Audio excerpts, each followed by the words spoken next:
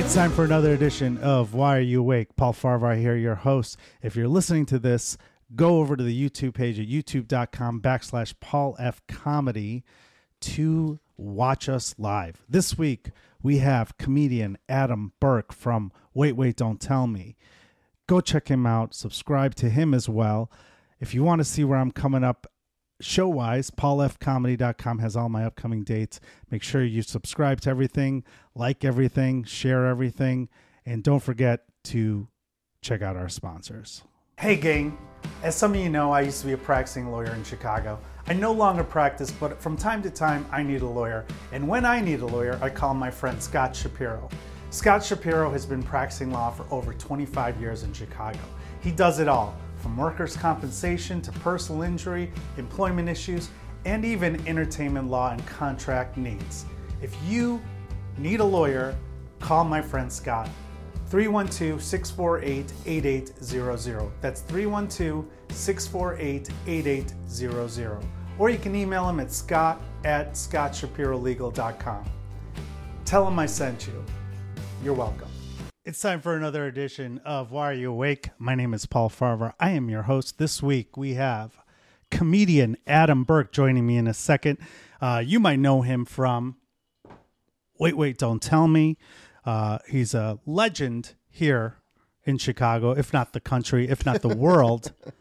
Adam Burke. Hi, Paul. Good to see you again, man. I like that you were right about to take a sip, and I just turned it over to you. It's good. Thank you for doing the podcast. Thanks for having me. What number is this? Well, I'm not allowed to say because we don't really know yet. Okay, great. Wow. I already found a way to screw up the format. Yeah, it's We're okay. 30 seconds in. You're probably like, it'll probably be like number 5 to 8, I'm guessing. Yeah. Adam, you've been on the scene as a comedian for, how long have you been doing comedy now? I started in October of 2006. Okay. So consistently, or you took breaks? No, I never really took a break. Wow. If I did take a break, it was for a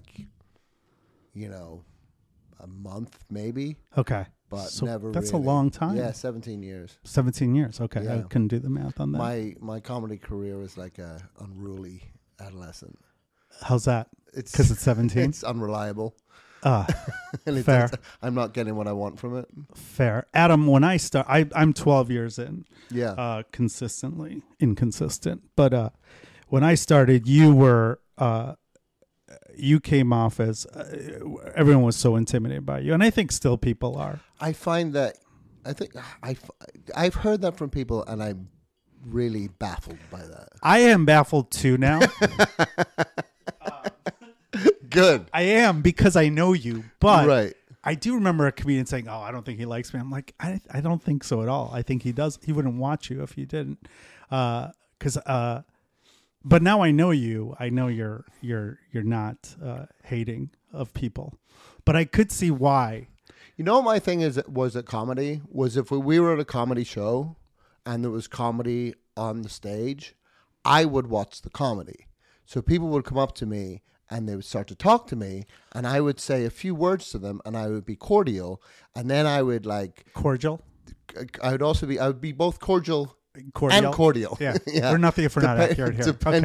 Depending on how much I like them, you got the extra syllable if I liked you. But then I would sort of, it's so funny because I'm sort of realizing this now that maybe that's why people thought I didn't like them. But my thing would be, no, there's another comic on stage. Right. And unless we are in a completely separate room, I'm not talking to you while there's another comic on stage, because it drove respect me. Respect the comedy. And it's like, even if they're even if you don't like their comedy, even if you think they're bombing, there is something especially back then, you could always learn something. Then there is something, and I always if you saw someone who was good and you saw they had that they had killer material and they killed everywhere and then they were struggling, that was always interesting to watch. Just to be how did they get out? How did they get out, and why is it not working tonight? I know this joke is good. I know it's right tested, but I think that's my thing. I still to this day do it. At Laugh Factory, I've got 3 or 4 sentences, unless we're good buddies.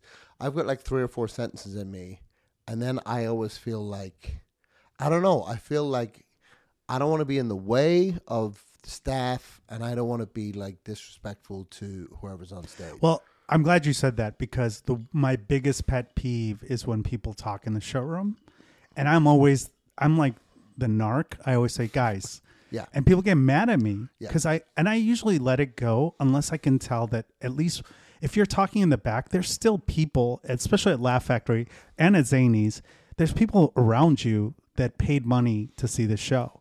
You catching up with me about fucking an inside joke is irrelevant. We can go take this another time. I've seen people do it at shows. They run. Yeah. Like it's the worst. I said something once to an owner, or to the manager of a club. I was like, this keeps happening. Can I say something or should I say something? And they're like, do not say something. I'm like, really? Like, I just feel like I can put it on the comedy scene. They're like, no, don't say it. People are going to take it the wrong way. I'm like, well, then you do it. Yeah. Like, you should say it because it happens, especially at Laugh Factory, when you're about to go up, there's that spot where the comedians are ready to go up. Sometimes the host will be talking to the next person. I'm like, if you're on stage, it's the most frustrating thing. Yeah. And then even if you're not on stage, or even if you're at the Laugh Factory, you hear people in the green room that are so loud, and you're like, guys, you got to keep it down. Yeah, it's crazy. I think we just did. We just had this happen the other night. Yeah. And I'm always the one. I'm glad you said it because then I'm like, oh, see, he's a curmudgeon more than me. No, I think that's why people thought like I didn't like them or something, and it's like it's nothing. It was never anything personal. It's just like we're running a show. Right. Well, that happened. But if it happens at the bar, which is nowhere near the showroom, and you're not talking to someone there, what's your excuse there? No, my I don't want to interrupt the bartender. My thing has always been like to, I don't know, like again, I don't want to like force my friendship on anyone, or like I don't want to like force my way into stuff, and like and I do have that thing of like, feeling left out of certain friend groups. But then I will say, like, the people in comedy that I'm friends with, I'm really good friends with. Yeah. You know what I mean? Like, and I think once you become good friends with someone, it's sort of the notion of having to be friends with everyone kind of loses its luster a little bit. Yeah. Because you're like, like you I've known for like the longest time. Like you're a person like, well, we didn't become friends until later on. Yeah, I feel like. Yeah. But that's what I mean. Like, you know what I mean? It's like, that's better to wait and have let it happen. Have a real friend than sort of try to be, pals on a very, very surface level with everyone. Do you think that, and that's a good thing that you brought up with comedy, I feel like a lot of the people were just coworkers, right? Yeah, like, right. And so it's like there's certain things where it's like, okay, if I have an issue, this is who I'm going to call, or if I want to write something, I know who I'll talk to. But like, do you feel like you have? I mean, we obviously have this kinsmanship because we're all doing this thing that's fucking mental, right? But do you feel like there's levels? You said you have your friends, but do you feel like there's something that's like there's ways that you can become friends with people later in life? I mean, at our age, Oh, totally. Yeah. But I think it's like when you're in your 20s and 30s, there is this impetus to make friends, and there's almost like you almost feel like you're in a buyer's market. You know what I mean? There's so many people, and you'll find friend groups, and you'll find like people with like interests. And I think when you're in your 40s, it becomes way more about keeping friends. Yeah. You know what I mean? It's like you become way more about checking in, and then like you have because your group is gonna shrink. Yeah. Anyway, because of age and life.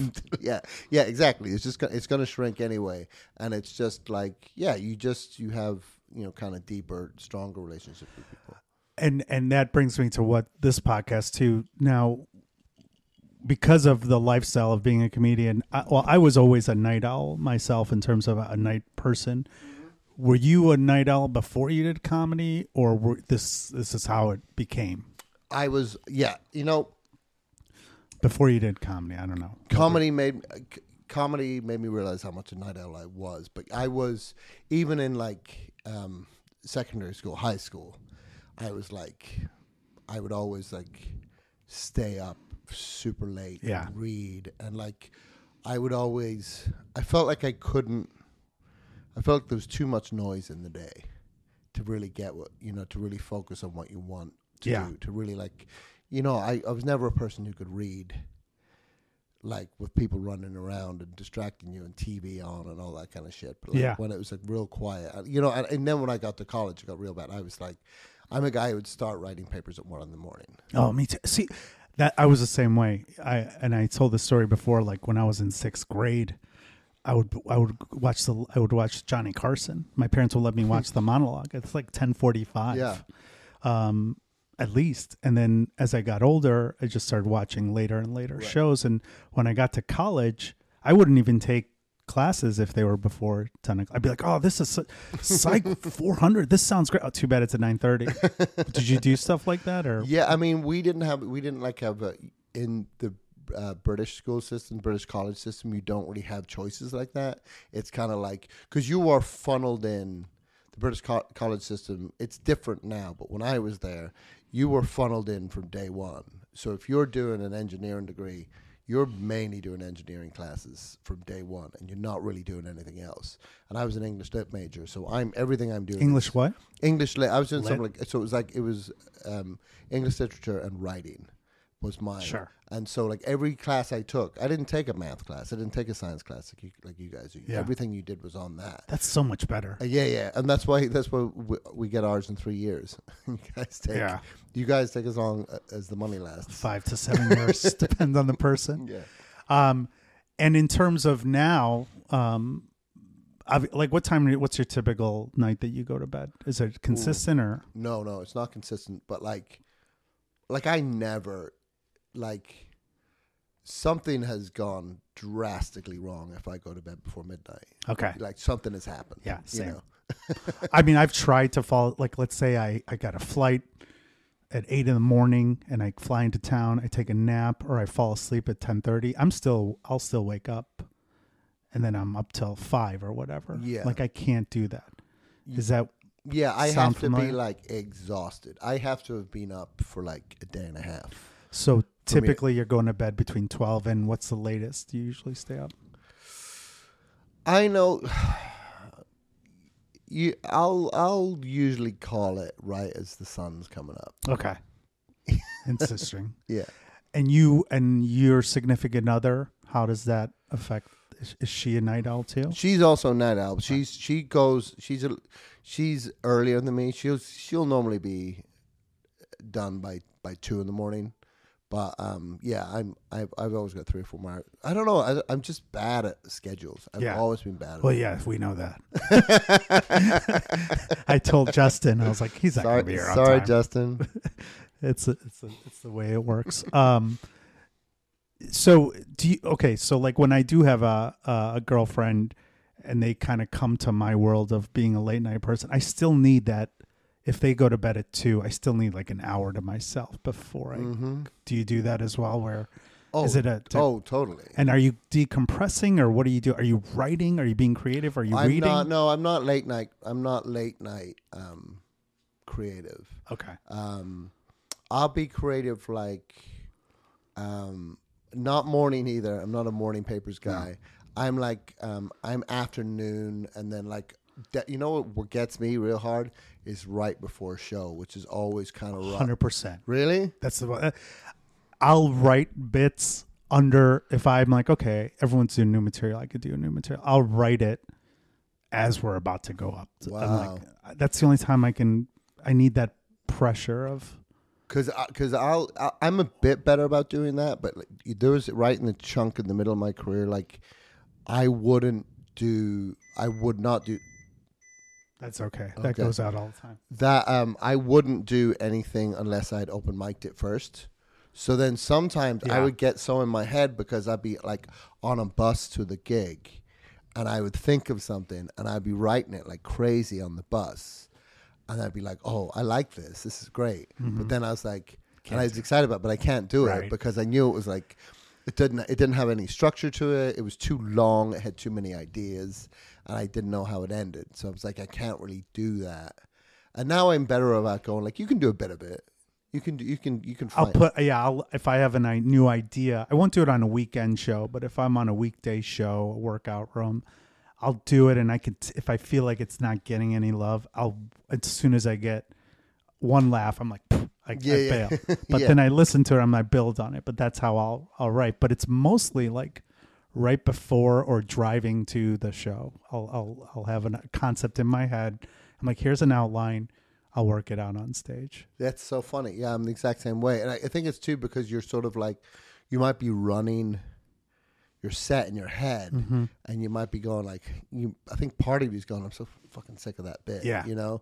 And, you know, your brain is going, well, what about this? And then you're like, oh shit, okay. Yeah. I'll put like an outline in front of me at the show. I'm like, well, if things are going well, you can try these 3 new ideas. Yeah. And just introduce it. And the show at Laugh Factory on Tuesday, I believe they have, is the best night to do that because that crowd is so hot. It's so fun. I just literally just did that. I did like 10 minutes, and it was great because I was really early, so it's low stakes. Yeah. And I think out of the 10 minutes, I did 2 things that I knew would work, and 2 things that were in the act. Right. And then the rest was like newer stuff. The way I do it is if it's on that show or there's another show, Zanies has a show like that too. Depending on the person before me, if the person before me didn't do well or is newer, I have to do 2 of the hits up top so they trust me. Right. And then I throw in something that's got no hope. And then if it bombs, I'm like, oh, now I got to dig myself out. But if the person before me was crushing, I'll start with the new and just dig myself in a hole. And I never used to do that. And I never understood why people would do that. Because Drew Michael used to always do that. And I'd be like, why is he doing this? I get so mad. And now I'm like, I see the use of it because it forces you to build credibility. Yeah. But I digress. So let's talk about late night lifestyles. Do you ever feel like you're missing out because you're sleeping all day? Or what time are you waking up usually? You know, I still get 8 hours. I'll get like, and apparently science backs us up on this, but I'm like, I'll get like 5. Sometimes I will get 8. I'm not gonna lie, but I'll get like 5 or 6, and I'll find the other 2 somewhere in the day. You know what I mean? That's the best way to do it. Apparently that's like, and that's the thing too. Where like this whole 8 hours, like go to bed at midnight and be up at 8, you know, whatever it is, go to bed at 11. Like that's just like some bullshit that capitalism made up. You know what I mean? Like it literally is, where it's like it doesn't work because the people who have the siestas live longer. Right. The Europeans, they have the break from 1 to 3 siesta hour. Yeah, and apparently, like they've done research on people's diaries and stuff, like, and especially like mainland Europe, in even like urban populations, but also like agricultural populations. They would go to bed at like when they lost the light, basically, and then they would wake up when the light was coming in, because it was all light based. You know what I mean? It's all like, you know, if someone was like a clerk or something. So it was just like, so it'd be like, might get 6 hours sleep, and then they would get up in the morning and do a couple hours of work, and then they would like sleep from like 11 to 1 in the afternoon. Like it just depended on like what was practically happening. Yeah. And it's also like, it came down to like how expensive candles were. You know what I mean? Like, no, literally depending on the rate. Yeah, exactly. Or oil or stuff where it's like we can't afford to burn. You know, you should go to bed because we can't afford to burn that. So it is capitalism. Yeah, at its exactly. finest. Yeah. Do you feel like though you're like, I always thought people that would wake up early and they get so much done by noon. Like for me, I wake up at 11. And all I'm doing is playing catch up till like 3. I feel like I'm just playing catch up on my day. Yeah. But the things that I have listed to do. Do you feel like you're ever missing out on that? Nah, I'm just not that. And it's also like, it is that notion of like, if you're a round peg, like if that's who we are at a certain point, you know what I mean? Look, we've already decided to do stand-up comedy. Yeah. We've already decided that we're... The fuck is wrong with us? You know what I mean? That we've already taken such a leap away from like what reality. we're supposed to... Reality. Yeah, and conformity and what we're supposed to be doing. And not to be wrong, like we conform in other ways too. Yeah. But like... we've already kind of fucked it up. So, Yeah. so why not just? And it is like, yeah, you do like, you don't want to be, as long as what you're doing isn't selfish, you know. And if people need you to be places, again, I was an hour late, but I mean, isn't what we're doing selfish in and of itself? I mean, we're trying to make people laugh, but we're also, there's a self. yeah, but like the people in your life, you know what I mean? Oh, that's Yeah, yeah, Well, let's talk about that because for me, you know, I started comedy later in life, and now I'm kind of in a crossroads, right? I talked about this in therapy recently, I think, where my friends who were my peers, who I grew up with, who are my friends, they're at a different place in their life, right? Like they have kids, they're traditionally, you know, successful 9-to-5ers. When we all hang out, especially now that I'm not drinking it, you realize later in life that your friendships revolve around alcohol and drugs. yeah, So much when you stop drinking. yeah. And so, and not that I've stopped completely, but I gotta say, the people who get sober, like I have a friend, people who get sober and stay friends with their drunkard friend group, those people are saints. yeah, Those people are like, that's it's hard.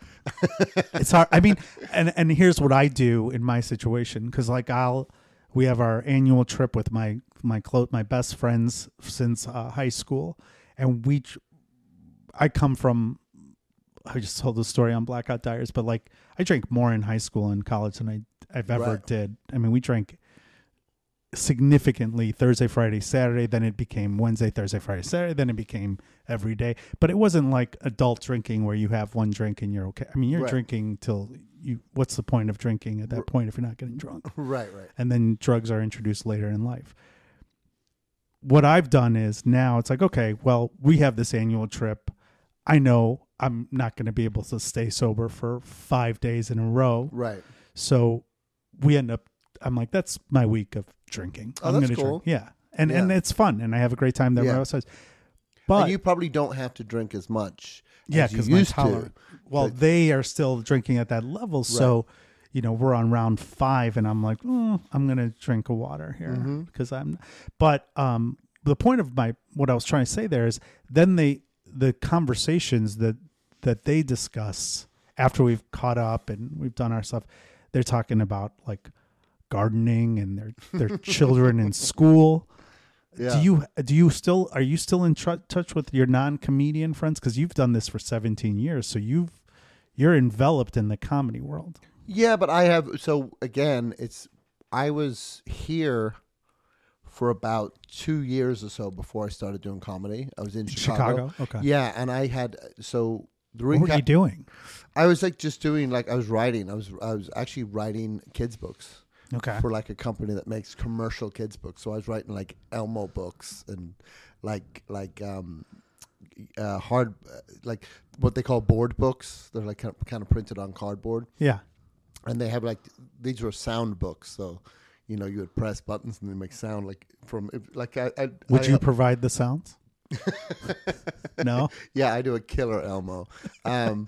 There's a great story. The company that I worked for. I'm not going to say them, but they can sue us anyway. But the company I worked for, they can't sue us for saying their name. It depends on where you're going with this. Well, they had a book called Elmo. Let's go. Let's go potty with Elmo, or like you know, and it had like 4 buttons on it, you know, and there's little graphical indicators as to where to press it. And this company, they had one where like if you press it, and they made like 10,000 of these. And I've heard it. I've heard the because the soundboards were so cheap when you pressed it. Elmo was supposed to say, "Who wants to go?" But clear as a bell, you hit it, and he goes, "Who wants to die?" Oh wow! Was it? And they made 10. You can still find like who did someone fucked with the soundboard or no one knows. No one knows that if you know. I don't know because here's the annoying thing is these things were legendary because everyone was trying to find them. Like this was at your company. Yeah. Oh, wow. Yeah. So like it no one knows if someone sabotaged the thing. So it said, "Let's go die," or "Who wants to die," or if just the quality of the sound chip was so bad. I mean, it's not like it's the same syllable. It's go and die. Those are a D and a G but it's are also not that consistent. Yanni, you know that internet thing where two people hear two different things. Oh, Yeah. did people hear it and say, "Oh, we hear go"? Some people did. Most Those people people heard had already die. killed themselves. That is insane. Yeah. So this was what I was doing. So then all my friends there, because I sort of inveigled my way into my friend's friend group, and all his friends were designers. And they all had 9-to-5s. They were graphic designers and industrial designers. And I'm still friends with all these people today. Right. And it all, like, so that friend group is great because A, it kept me sane when I got into comedy. And B, it's also the reason I got into comedy because there was something about something I was doing. I would go to parties. I'd go hang out with them. And I was always making jokes. And I was making dumb jokes. And I would drink and I would make more and more jokes. And I could kind of see, like... I could kind of see something on their face, like, shut the fuck up. Just stop making jokes. Yeah. And then what was so great about when I started doing comedy was like, oh, this is where this should live. You should be... You found your people. You should be paid to be that annoying. You know what I mean? People should opt in. Were you like that growing up? Were you the funny kid? Or I wasn't. Yeah. I was the next to the funny kid. And I would mumble. I would whisper things to my guy. Yeah, I was the same way. I'd be like, this is funny. But I didn't have the balls to say it. People would laugh sometimes, but they would only laugh after they went, wait, what did you say? Yeah. And I would because I would say everything like into my chest. Right. Yeah. But I was never that guy. And then once I started coming out my shell a bit more once I got to Chicago. But yeah, it was like, I was like annoying these people. Where were we going with this? About friends from graphic designer days. No, people. That's what's great about grounding people because the people who still grounded people being non-comedians and and also people who are like people who still enjoy a drink but have a family because they do kind of have new things to talk about and their life kind of does. I have this thing I'm trying to work on as a bit, but it's like the great thing about being part of a drunkard friend group is you only need 11 stories because by the time you've got to story 11, they've forgotten the first 3 stories. You just start over. You just keep that's good. Yeah. wrapping them around. All that. It's like a baker's dozen or something. Yeah. I like that. But see, you have more tolerance, I think, than I do because I just can't. And I love kids, don't get me wrong, but like at some point I'm like, I mean, all right, yeah, you gotta put her in extracurricular activities. Like, how is this still an issue? Why are you still talking about it? Right? Like, there's a certain point where you're like, okay, this is enough. And I love hearing updates about their lives, but I don't fit there. Right? We don't fit with the norm. Not only in our hours of life, but just in the decisions we've made. So, but also, it's like I think it's good to have connection to that. 100%. And it is. Agreed. And also, but you have to be careful too, where you can't be the jester because. Right. And I don't like that either when they're all saying, oh, we saw you worked with so-and-so. I want to hear all about that. And you're like, okay, now I feel like I'm just on display and I don't want to be that either. But also if you can go, well, tomorrow, or like, oh, my buddy's having an after party at 3:00. After the show ends at like midnight, and then I think a bunch of us are going over this, and all the dads look at their clock. It's like it's 1 a.m. And yeah, like and they all have that look in their eye, like you son of a bitch, right? But they want to go so bad, right? They want to be, but then some of them don't though. Some of them are so glad to be out of that.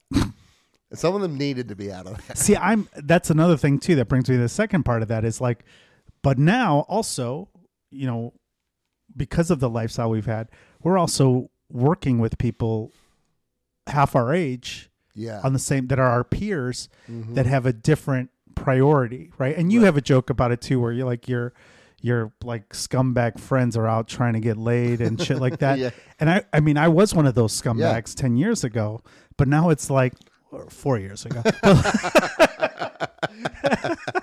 Which by the way is I saw your face, which is pre-pandemic, which is basically a year ago. But like, my God, like I just have a different outlook, right? Like I still want to keep talking about things, but then you're like, okay, well, they're going next door. Yeah. And I know if I go next door, tomorrow's going to be fucking hell. Yeah. Or I could just go by myself, get a burrito, and just sit and watch old Newhart episodes, which is like what I end up doing. That is the greatest thing to realize, that like the televisual comfort food is to allow yourself to do that is like it's the best. And it's also funny because people are always like, have you seen this new thing that's on Netflix or Apple Plus, and have you seen it? And I'm streaming, and I've got a VPN so I can watch 4 episodes before anyone else gets it. And you're like, I've literally been watching the best of comedy on Johnny Carson. and that's what's so funny is before COVID, I didn't even have Netflix or anything. So when I do Patty Vasquez we'd have a show, and I would just tell people like all the updates on, like, people like, oh, we'd have a guest that's talking about the new documentary on Netflix. I'm like, did you see season 5 of Barney Miller? It's really good. It holds up. And I would just, and it's such a good show. And then I'd say like Webster doesn't hold up and things like that. But during the pandemic, I got all these subscriptions, mostly because people were like tired of me hearing me talk about the old episodes of Alf. And they'd be like, here, take my fucking password, go watch, Tiger King or whatever the fuck. But now I'm excited to come home and be like, oh, I'm almost done with Newhart, which is my newest discovery. And I love it, and that's what you end up doing. There's something to be said for late too. At night. Yeah, like I'm a big rewatcher of Frasier. That's like my. I can see you watching Frasier. Yeah, I know. It's very on point. It's on too on point. But what else? What else do I like? All in the Family is like great. Great episodes. They're hard to get because people get very kind of. Doesn't hold. The language would have to change now, but yeah. I'm a big proponent of they should stay what they are. They should allow you. And it's like to remember, like they were uncomfortable then. People always look at those shows sometimes and they go like, ugh, you could get away with that. It's like, no, you couldn't get away with that. They got in trouble. Yeah. All in the Family the first episode had to come with a disclaimer up top that let people know that it was going to be uncomfortable, right? And it was uncomfortable. And I agree that there was there were some people who watched that show and laughed at it for the wrong reasons. Sure, but like that's also the kind of the point. But it's like, anyway, I do like that late night rewatch of like just whatever you want, and that without being able to get off the rat race of like having to stay up on everything. Mm-hmm. And also to your point, like those shows like Barney Miller, like.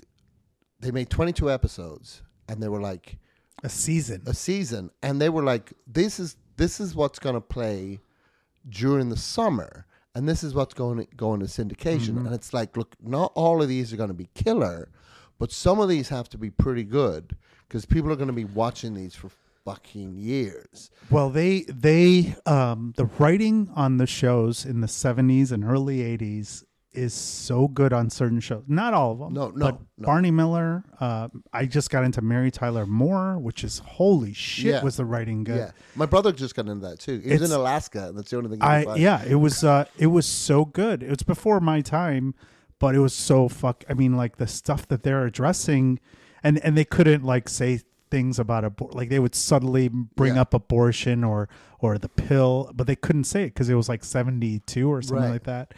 And but then you go back and watch shows that were like I loved Growing Pains as a kid, and you're like, holy shit, this is horrible. Like any of those shows during that time, like Alf, Growing Pains, Webster, were just so shitty. The writing was shitty. I mean, Kirk Cameron is doing Indian accents that are just so offensive. And you're like, there was no joke. It was just him doing the accent because he was apparently good at it. And that's the thing about you talk about All in the Family. All in the Family knew the bits that were offensive. Yeah. It knew. And they leaned into it. And if it's people like, that's offensive. But yeah, it's Archie Bunker. He's an asshole. But like something like that sort of benign '80s offense. Yeah. Where like, isn't the guy in the turban funny? Yeah. Like that, where it's like no one would even think. We didn't know at that's- the time. It's like Apu. We didn't know it was Right, offensive. right. But yeah, I mean, that's what you end up doing late at night is watching these shows. Yeah. And they are comfort food. It is like you're just relaxing. And I'm it's the thing is, I'm more of a film guy. I will always, but if I'm That's going a to rewatch commitment. something, Yeah. it's a commitment. And my friend Chad Briggs calls the Sleepy Girlfriend Film Festival, because so what you do is you have a film that you start to watch with your girlfriend, and you know that she won't make it, and a film that she is into, and then you know that she probably won't make it to the end of, and then you pause it where it's at, because now that film is going to last you 2 days. And then you put in what you want. And then you put in the film you want.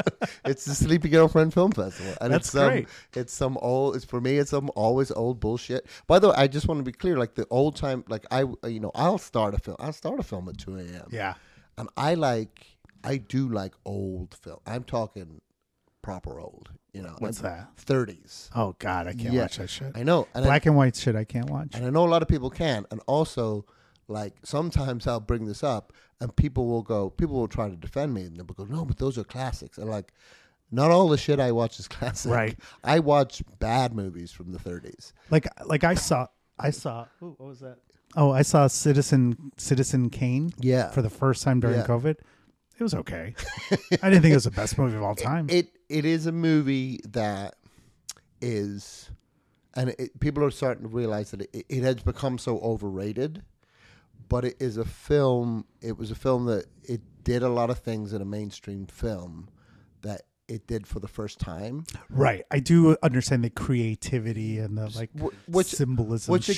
Which is like, you can say that, but if you fundamentally don't find the story entertaining, here's the thing about that movie too, because people go, it's the greatest movie of all time. It's like, no. You have to prepare people that the first fucking 15 minutes of that movie is a fake newsreel. Yeah. About a guy who never I didn't know existed. that. I'm top right.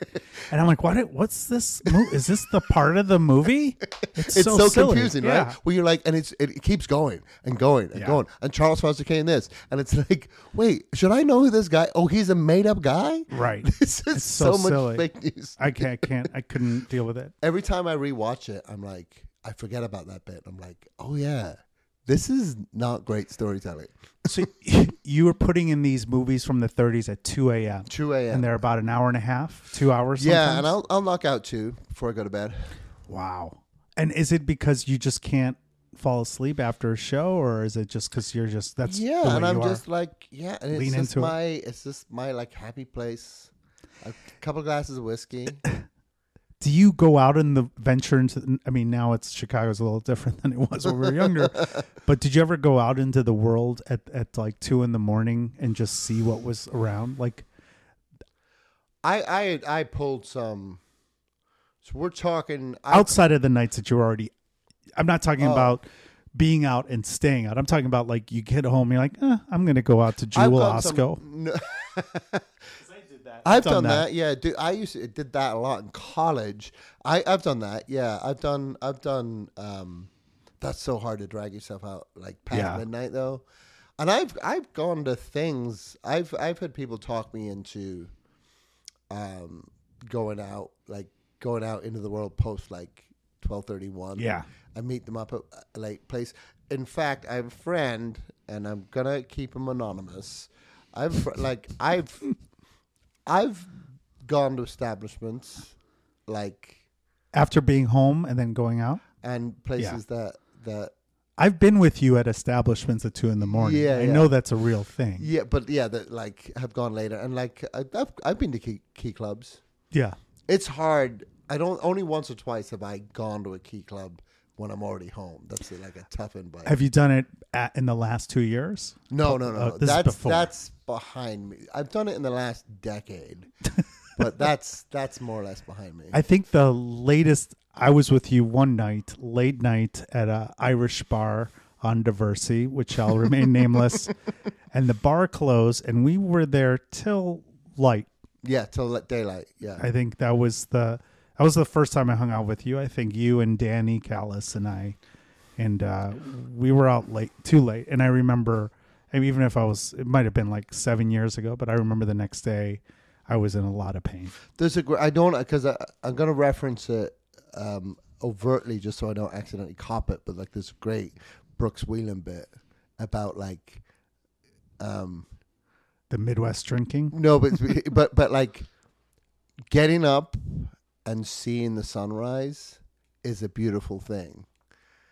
Being up when the sun rises, it's like is an awful. What are you doing? Thing. Especially when you're not home yet. Yeah, and there's something about like feeling the daylight on your skin. Yeah, and you're like you've been in a thing all day. It's sort of like popping a vacuum sealed bag. Yeah, and just all the rot, everything comes in. It's the worst, and especially when you live with your significant other, but if I have someone sleeping over and they've been asleep for 3 hours and then I look outside, I'm like, holy shit, it's the light is coming. That's when I decide to go to bed. Well, you sneak before they've already gone to bed for 3-4 hours. You don't want them to catch you still awake. Well, they know that I'm going to stay up, I think, but I don't want them to. And I'm embarrassed by it too. Cause like, what time did you end up going to sleep? I'm like, oh, just a couple hours after you, but it was like last time it happened. I lie about it too. Yeah. It's like, why are we embarrassed about it? Because it's like, I guess it's capitalism, perhaps. Like we should have been asleep 4 fucking hours ago.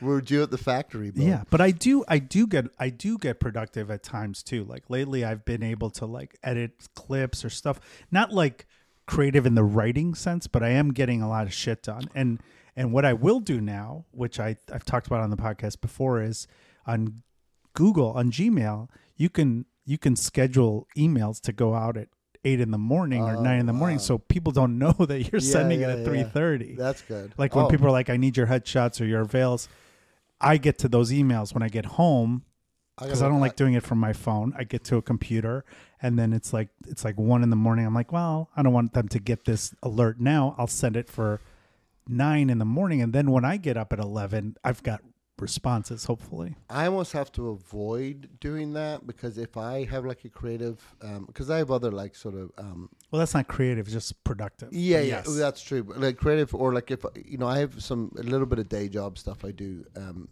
now and again still, but like it's all freelance and I can do it whenever. And like I have to almost avoid doing that in the middle of the night because if I get my teeth into something at like 1 or 2 in the morning, I will continue. Yeah, that's the downside. Way more so than, and that's the thing is too, if you're up and everyone else is asleep, there's like no stopping. Pure productivity time. It is like really great.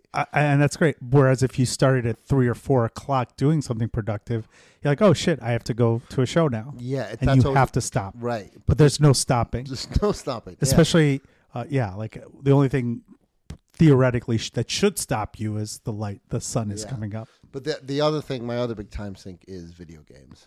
I'm a big video game player. Really? Yeah. I didn't know that. I think that's the biggest time suck. Everyone's always surprised by that. It is a complete time suck. Oh, I'm so glad I never got into that. I did in law school, and it affected my grades significantly. Oh, really? Yeah, because I would do the same thing. I'd be up all night. I will never show anyone the amount of hours I've sunk into, let's say, I don't know, an Assassin's Creed. Oh, that seems like something you'd play. I don't know.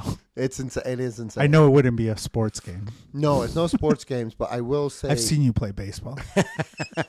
No, you've seen me play softball. Softball, correct. Right. I played baseball when I was living in Dallas.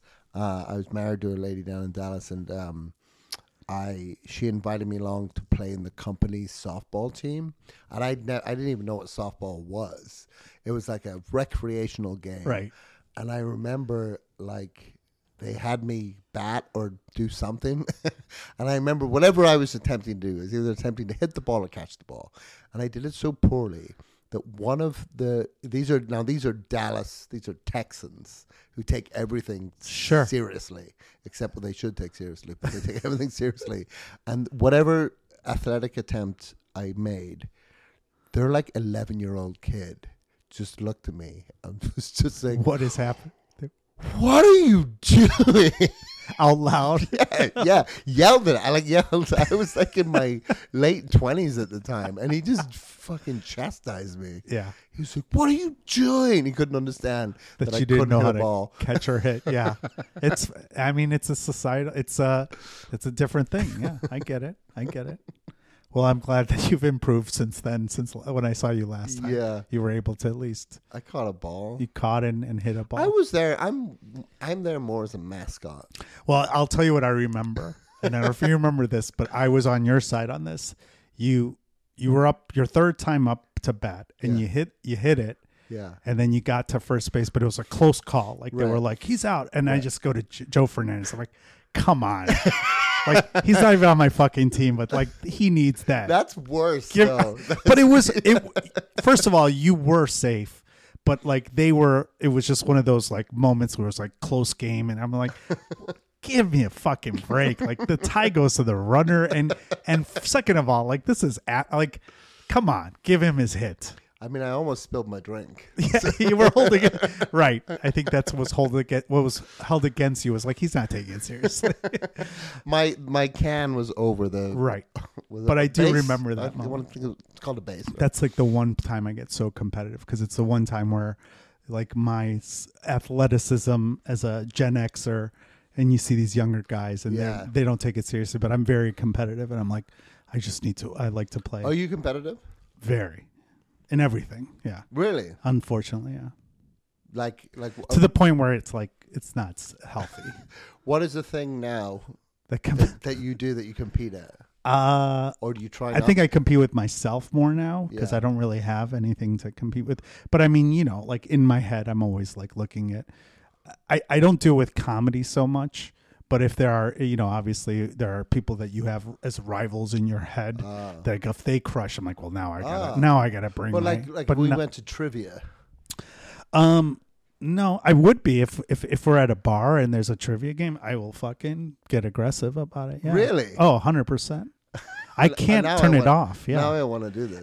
But like even when I remember once I was on a date.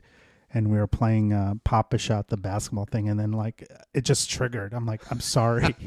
Like I get so competitive. Oh, that's good that you don't play. Joe Kilgallen's like that too. That's why I understand. Oh, of course, yeah. Him and I get along when we're playing baseball. I could see when he's like trying not to.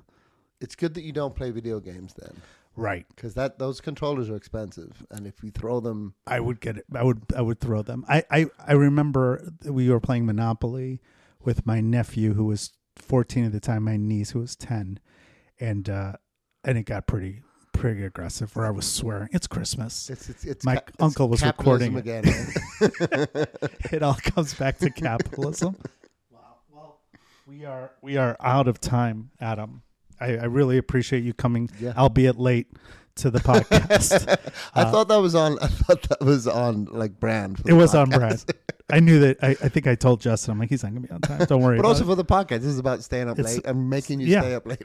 Traditionally accurate again. Adam, we'll have you back on. Thank you, man. Anytime. I love talking to you, and too, I hope other people enjoy our conversation as much as we did. Where can people find out more about your upcoming shows and your projects? Just find me on Instagram on ATP Burke. Oh, and I've got an album coming out in December, Weaponized Empathy, will be coming out on a Special Thing Records. So please check that out. On what records? On a Special Thing Records. A Special Thing Records. Yeah. Thank you so much, Adam, and thank you all for watching or listening to another episode of Why Are You Awake?